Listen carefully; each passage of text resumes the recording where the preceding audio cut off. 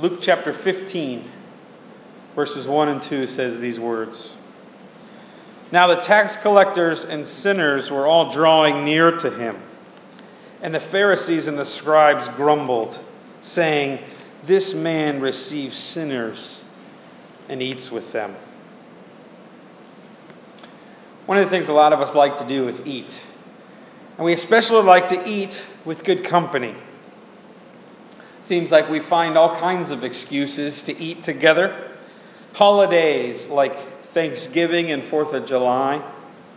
Christmas and Easter, the religious holidays where you're supposed to get together with family.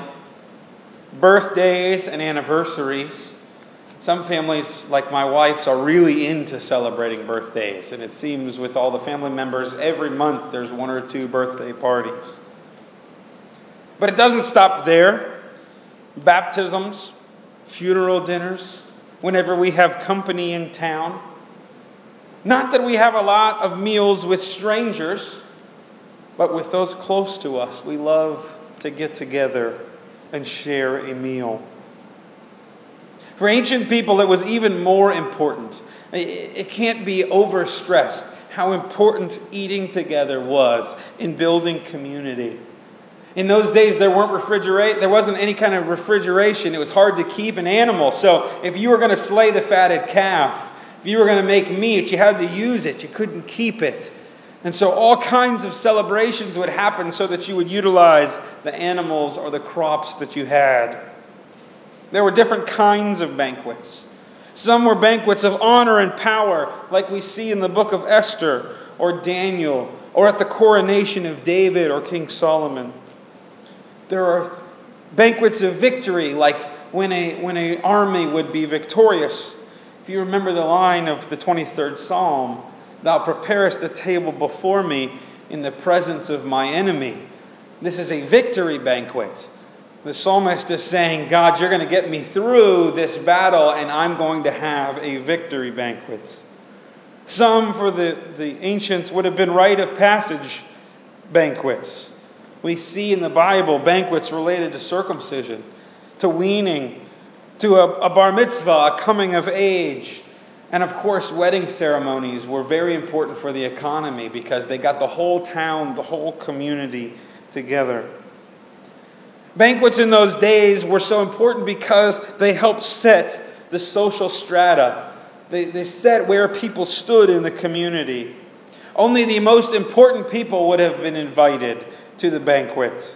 This denoted power and insider status, trust if you would invite them. And then at the banquet there would be seating arrangements. The closer you were to the host in respect to the banquet, the closer you were to the host in reality.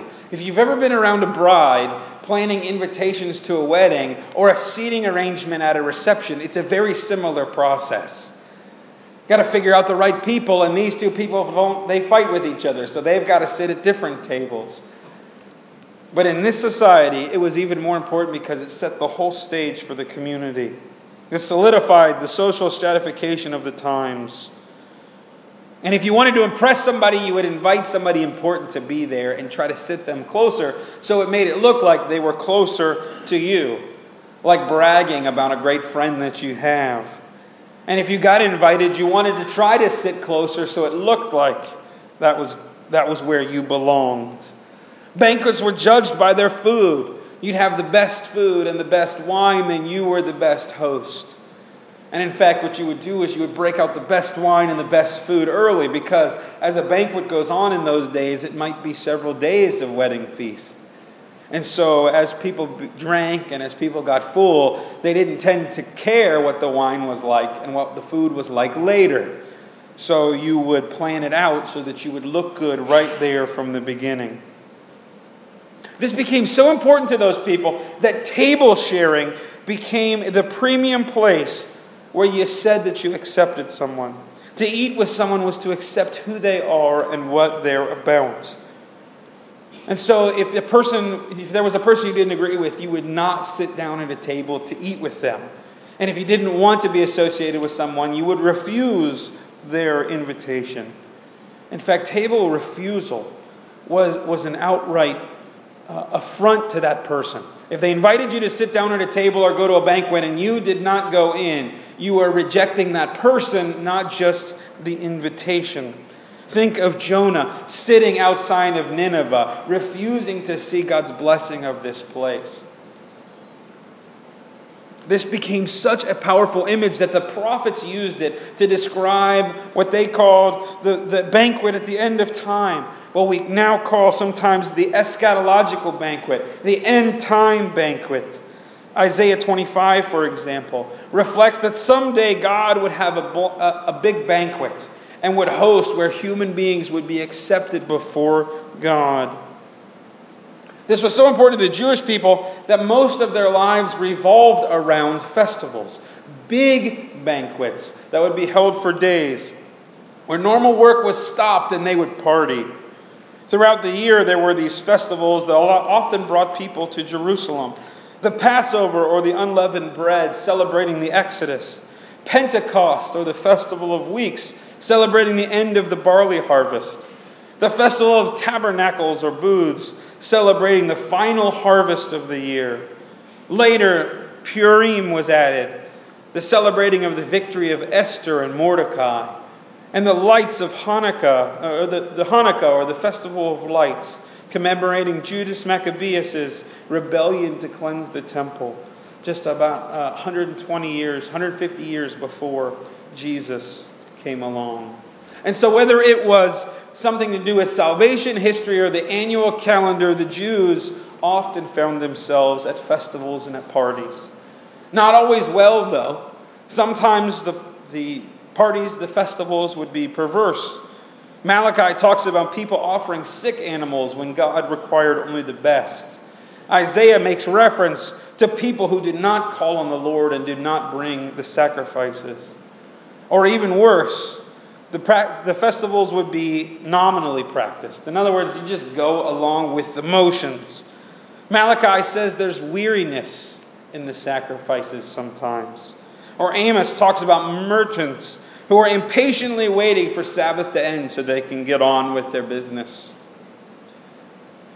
This becomes really important when the Israelites are carried off into exile, because there's no festivals in exile. There's no festivals. You can't go to the temple in Jerusalem.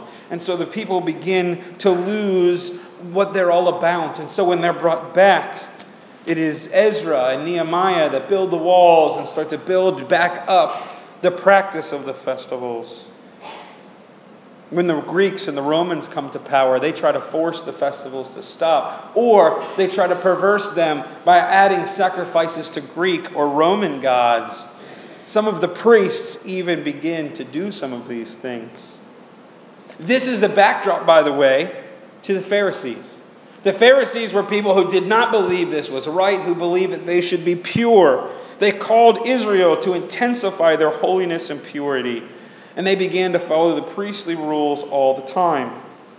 As the dictionary of Jesus in the New Testament puts it, the Pharisees started to see their table in their homes as surrogates of the Lord's altar in the temple in Jerusalem, and therefore strove to maintain in their households and among their eating companions the state of ritual purity required by the priests in the temple service.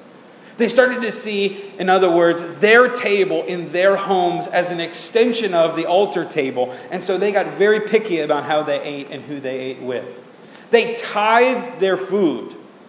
Okay, so if they were going to eat chicken and rice, 10% of the chicken and rice would be set off to the side to be offered to the Lord. That's how serious they became about eating in their own homes. And they only ate with people who were also clean. Now, understanding all this brings huge insights into Jesus in the New Testament. Jesus is portrayed, quite frankly, as a party animal in the New Testament. Jesus is always hanging out at parties. He's always at banquets. He's always with wild and rebellious people. His first miracle is at a wedding. We see him at the Passover. We see him being circumcised as a child. We see him going through all of these things. In fact, Matthew 11:19 says he had a reputation as a glutton and a drunkard, a friend of tax collectors and sinners. Do you ever think about Jesus as a party animal? The people in those days did. Matthew 9:15, the disciples of John the Baptist asked Jesus why his disciples do not fast. And he says to them, "Can a wedding guest mourn as long as the bridegroom is with them? The days will come when the bridegroom is taken away from them, and then they will fast." Jesus says, I'm here, so we got a party. I'm the reason for the party, and the party's going to continue.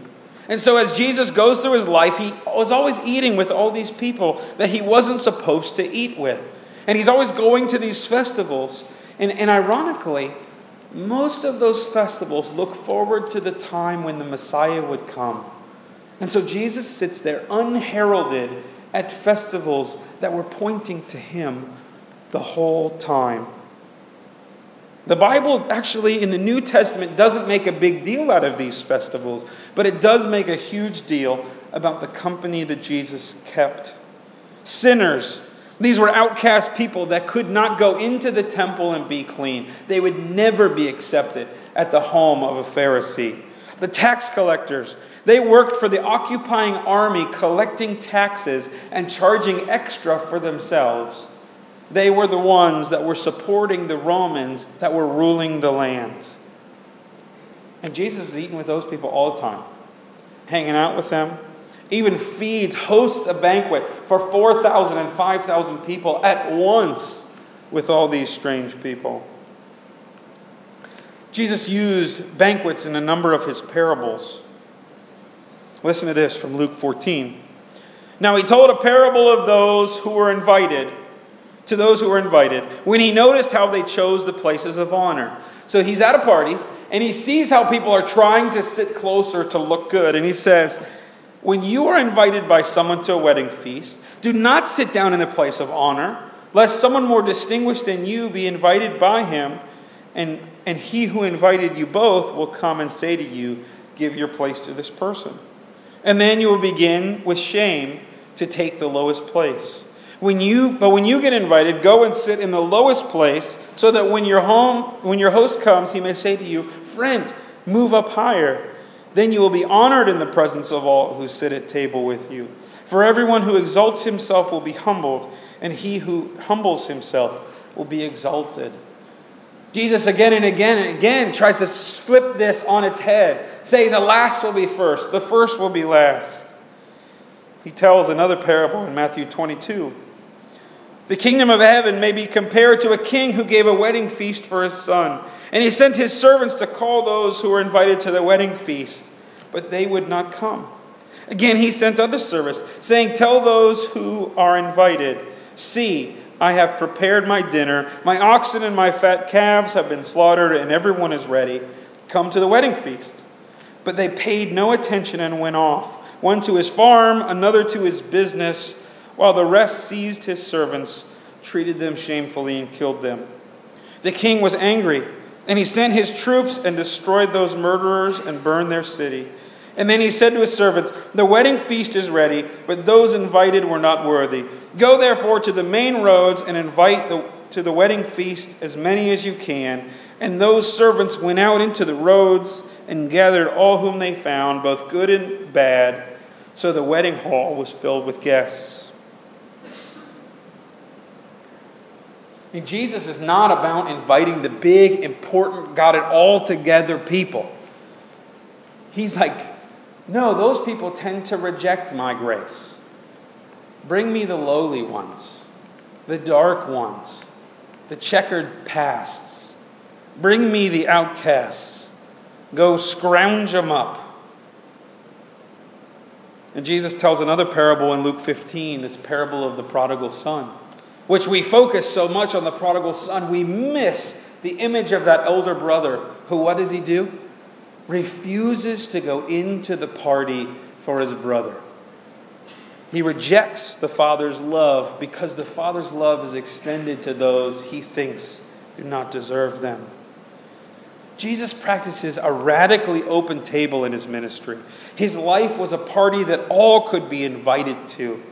He was redefining and rebelling against social stratification in his day. The last will be first and the first will be last, he said.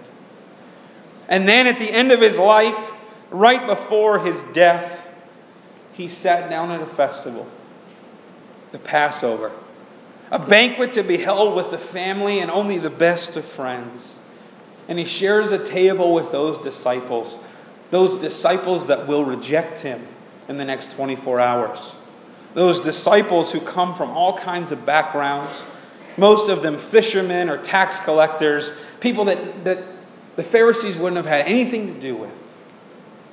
And even Judas Iscariot is there, who has already put in place the plot to rebel against him, to betray him. And Paul in 1 Corinthians 5:8 tells the Corinthians to celebrate communion. He calls it the festival. Come celebrate the festival. And right there at the end of Jesus' words, we quote them all the time when we do communion. You know, this is my body broken for you. This is the cup of the new covenant in my blood. But Jesus at the end of that says, I will never again drink of this fruit of the vine until that day when I drink it new with you in my Father's kingdom. Jesus at the Lord's Supper with his disciples says, I'm not going to drink wine anymore until we all get to drink it again together. He looks forward to the banquet that the prophets talked about, where God would invite everybody and we would be welcomed by God once again, close to God once again.